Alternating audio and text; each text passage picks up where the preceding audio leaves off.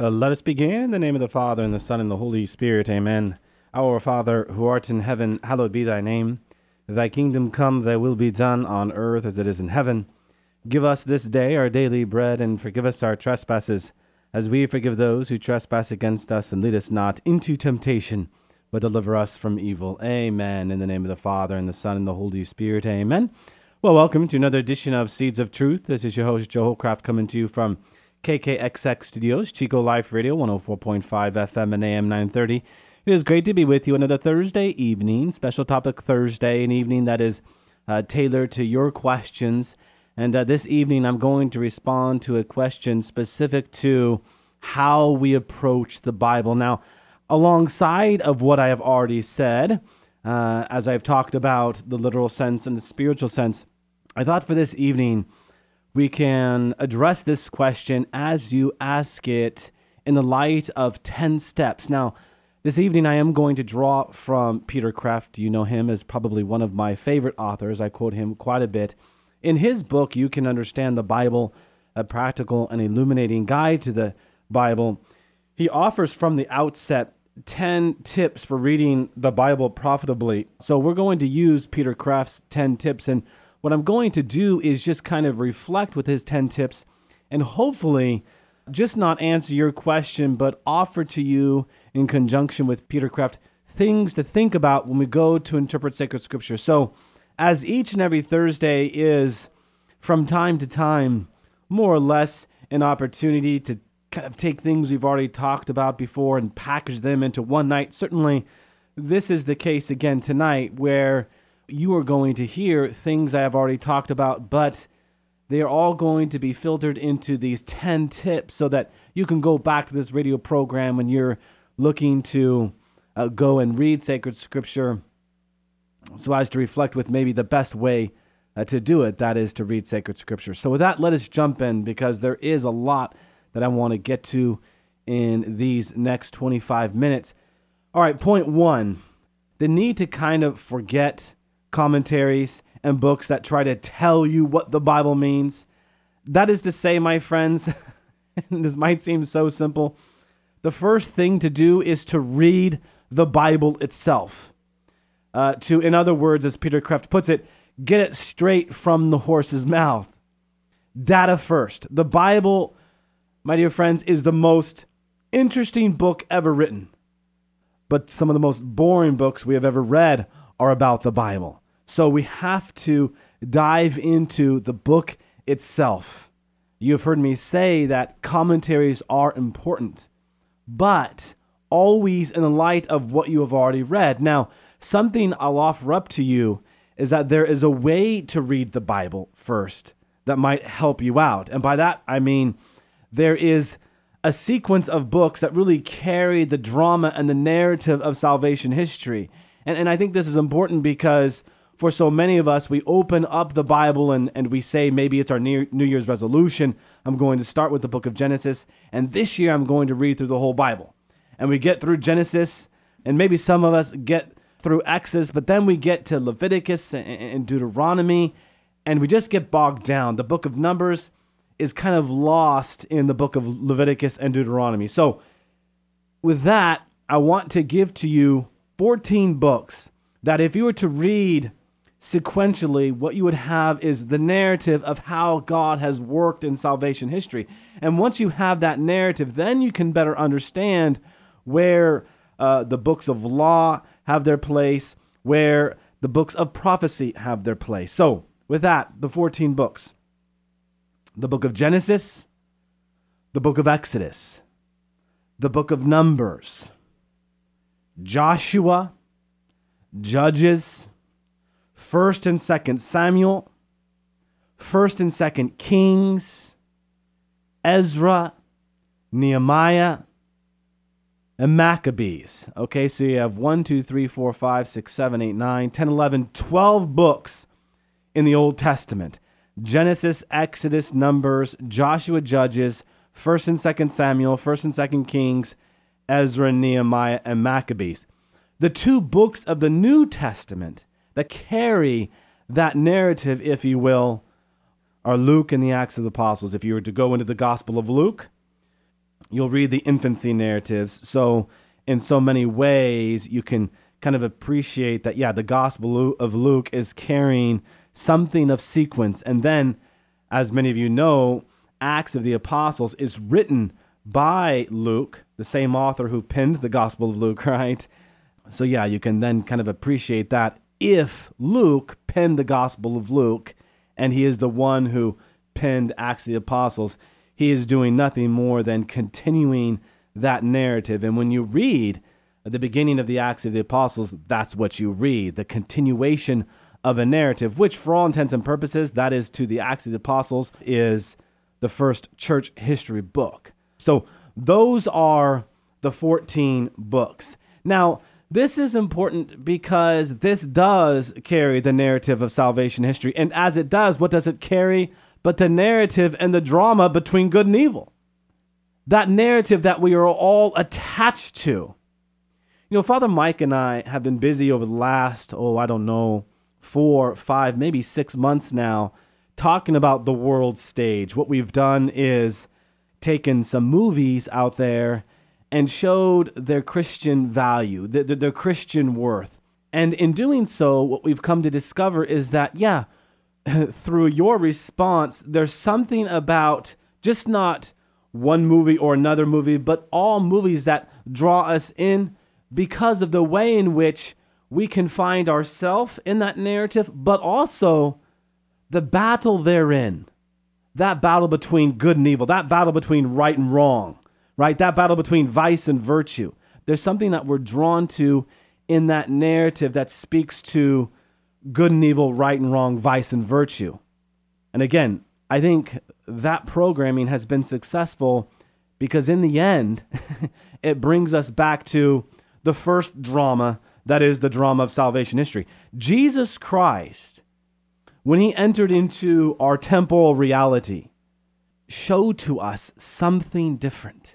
As von Balthasar would put it, when Jesus entered into our reality, he became the lead actor on the stage of salvation history. We've spoken to this within the context of the ego drama and the theodrama. You see, the ego drama is the play I write, the play I direct, and above all else, the play that I star in. The theodrama is the drama that God writes, God directs, and above all else, God stars in. Well, brothers and sisters, the narrative of salvation history is the theodrama, and Jesus Christ is the lead actor. And if we are going to understand who we are, then we must first understand who Jesus is as the lead actor, if this is the actor we are to imitate. And what does Jesus say? Imitate me. What does Paul say? Imitate me insofar as I imitate Christ. So this is what we do. So if we're going to understand who we are and who we are called to be, we have to first understand Christ, which means we have to first understand sacred scripture within the larger context of salvation history. This, my friends, is quintessential. This is why I spend so much time on this first tip, because understanding sacred scripture for what it is versus what it is not, what someone is telling you, is so important. All right.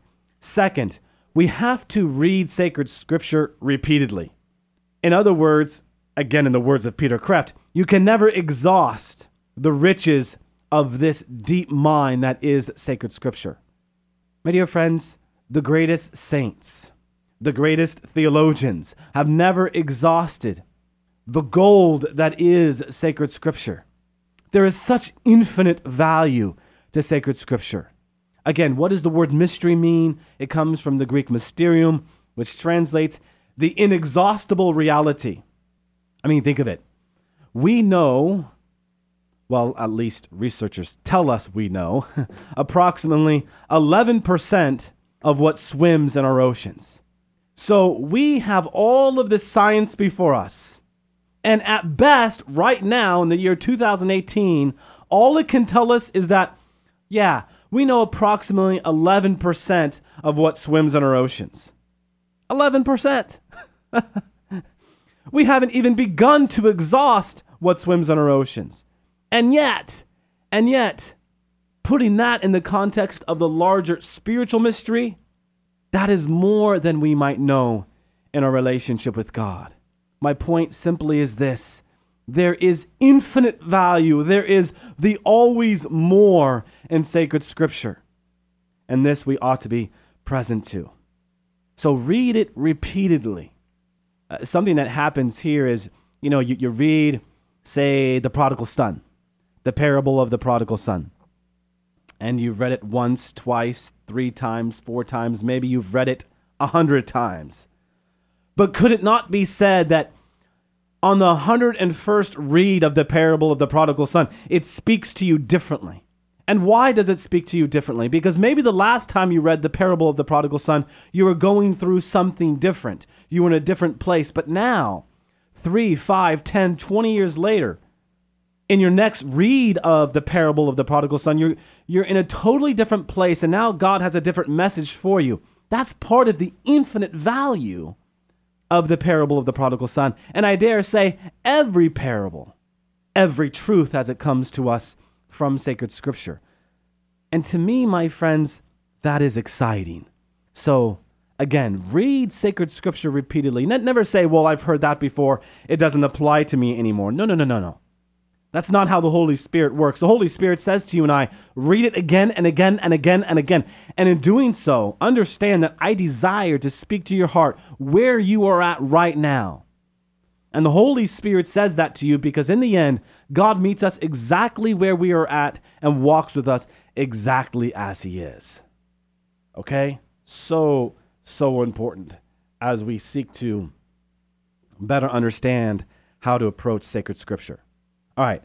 Third, we can now say, first read through a book quickly to get an overall idea. Then go back and reread more slowly and carefully. This is kind of to number 2. Because as you read it repeatedly, you have to understand that we are never called to just rush through a reading of a particular text. Here, as Peter Kreeft reminds us, we are to forget about time. We are to relish. We are to ponder. And most importantly, we are to meditate, right? Think about what you are reading. Question, not in some contemporary sense where we doubt. No, question in its truest sense, where we seek to understand, where we sink slowly into the spiritual sea and swim in it. Brothers and sisters, our reading of the biblical text is really nothing else but a courtship with God. A courtship with God. So let us enter into that courtship. Tip number 4, try to read without prejudice. And this might be the most important tip for you and I, depending on where you're at, because this tends to get in our way. Let the author speak to you. Don't impose your ideas on the book. Listen first before you talk back. I say this might be the most difficult tip because, at least here in the United States of America, we've been told that our opinion is the gospel, where there can be nothing less true. My dear friends, again, this is a courtship. And so we have to enter into that art of listening, allowing the Holy Spirit to, in fact, meet us exactly where we are at so that he can, in fact, walk with us exactly as he is. So we have to fight that. Well, I think this is what sacred scripture is saying. Point number 5, once you have listened, then talk back. Dialogue with the author as if he were standing right in front of you. Because, brothers and sisters, the thing of it is, he is standing right in front of you. Ask him questions and go to the rest of his book because he has the answers. Jesus is the master teacher. He is Rabboni. And all good teachers want their students to ask questions.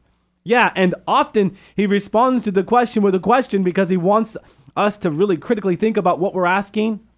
So once we understand what we're asking, he'll have an answer for us. And that answer, if we are true to who we are, always satisfies our deepest longing. All right, point number 6 here, tip number 6 from Peter Kreeft. And gosh, is this important?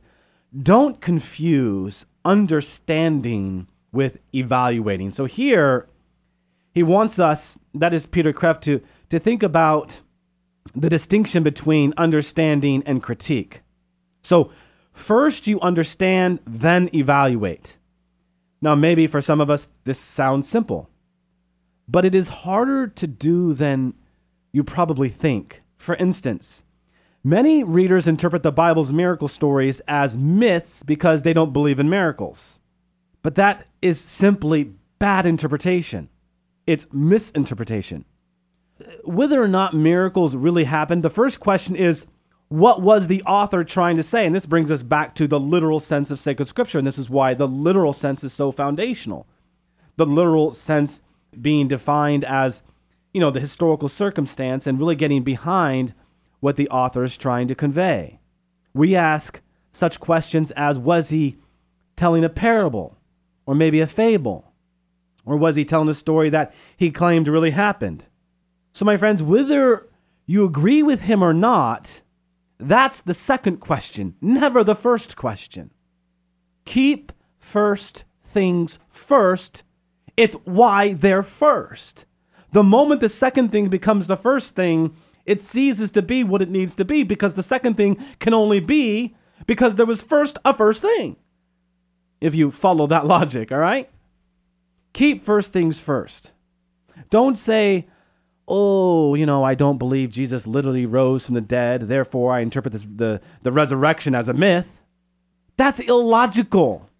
An illogical thought, statement, observation that has pervaded our culture. And understand, please, my friends, what I'm saying here and what Peter Kreeft is after at, because if we get this point wrong, we won't get sacred scripture right. The gospel writers did not mean to write myth, but fact. If the resurrection didn't happen, it is not a myth. It is a lie. And if it did happen, it is not a myth, but a fact.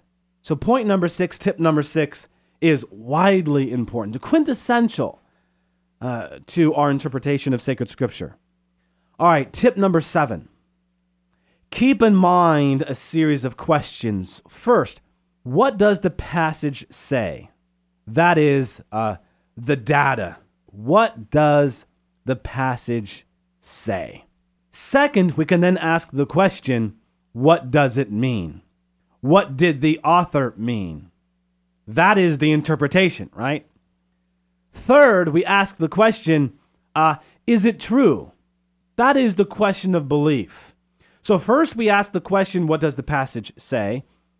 That is the data. Second, we ask the question, what does it mean? What does the author mean? That is the interpretation. Third, we ask the question, is it true? Herein lies the question of belief. Lastly, fourth, we ask the question, and maybe this is the most important question as we work with the end in mind, what difference does this particular passage make in my life right now? If the first question was about data, the second about interpretation, the third about belief, the fourth is about application, right? We call this the moral sense of sacred scripture. How does this apply to my life? So that's point number 7. Okay, how about point number 8, tip number 8? Here we ought to be thinking about the bigger picture, right? The main point, the central point. As Peter Kreeft puts it here, don't lose the forest for the trees. Don't get hung up on a few specific points or passages.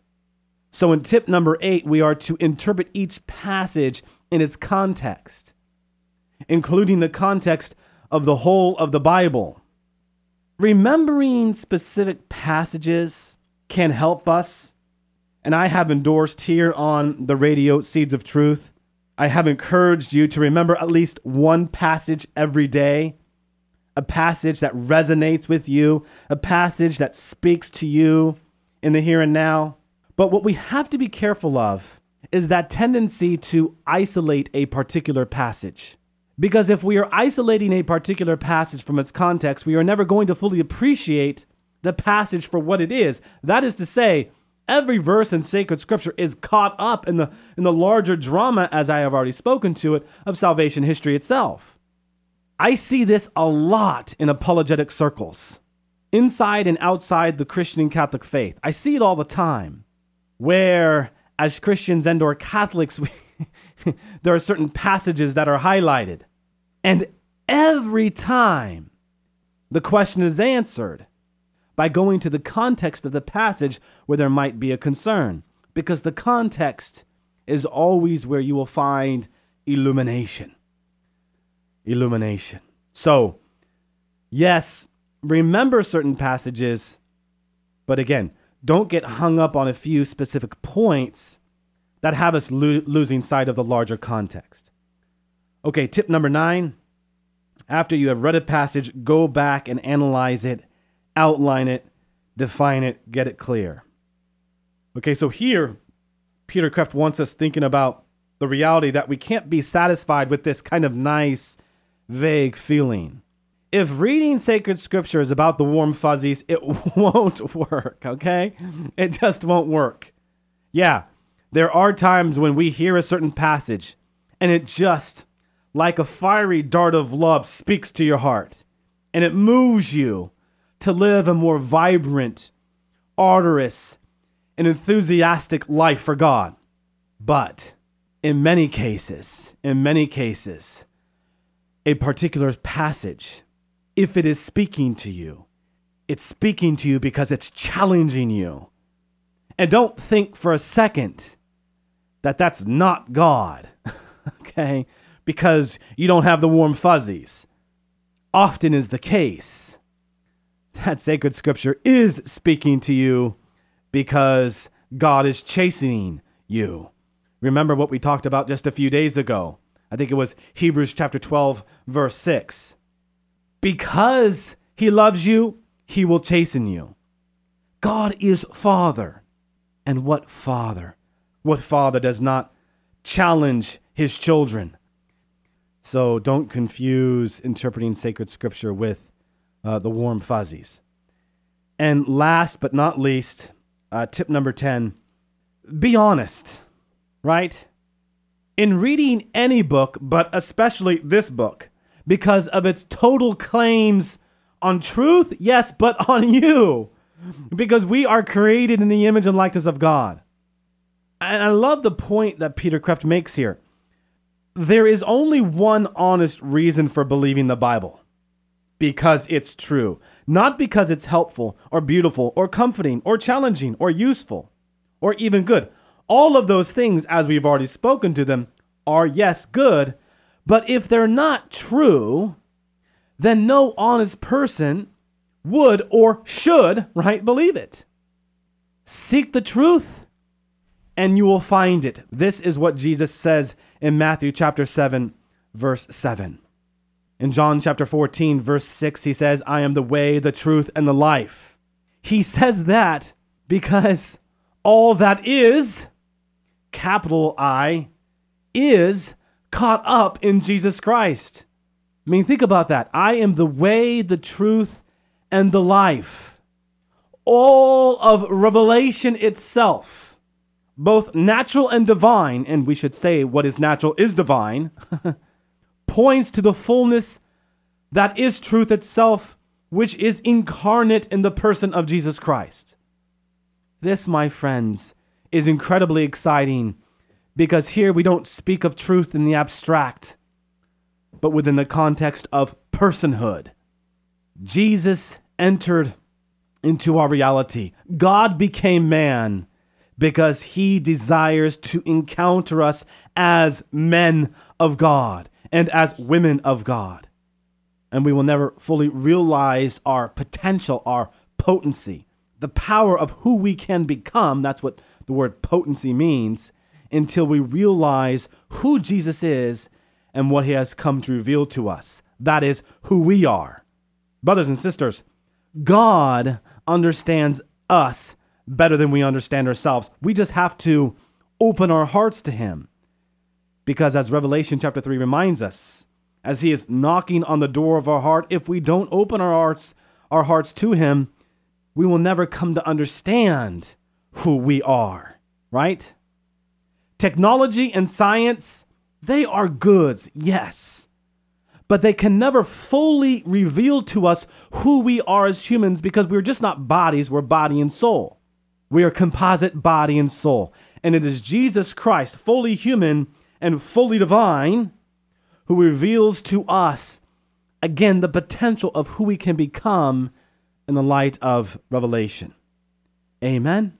Amen. We will wrap up with a word of prayer. If you have any questions, thoughts, comments, observations, please do not hesitate to email me at jholljmj@yahoo.com, or as always, you can go to joeholcraft.org. Just hit the contact link button there and send your message on its way. All right. All glory be to the Father, and to the Son, and to the Holy Spirit, as it was in the beginning, is now, and ever shall be, world without end. Amen. And God bless you.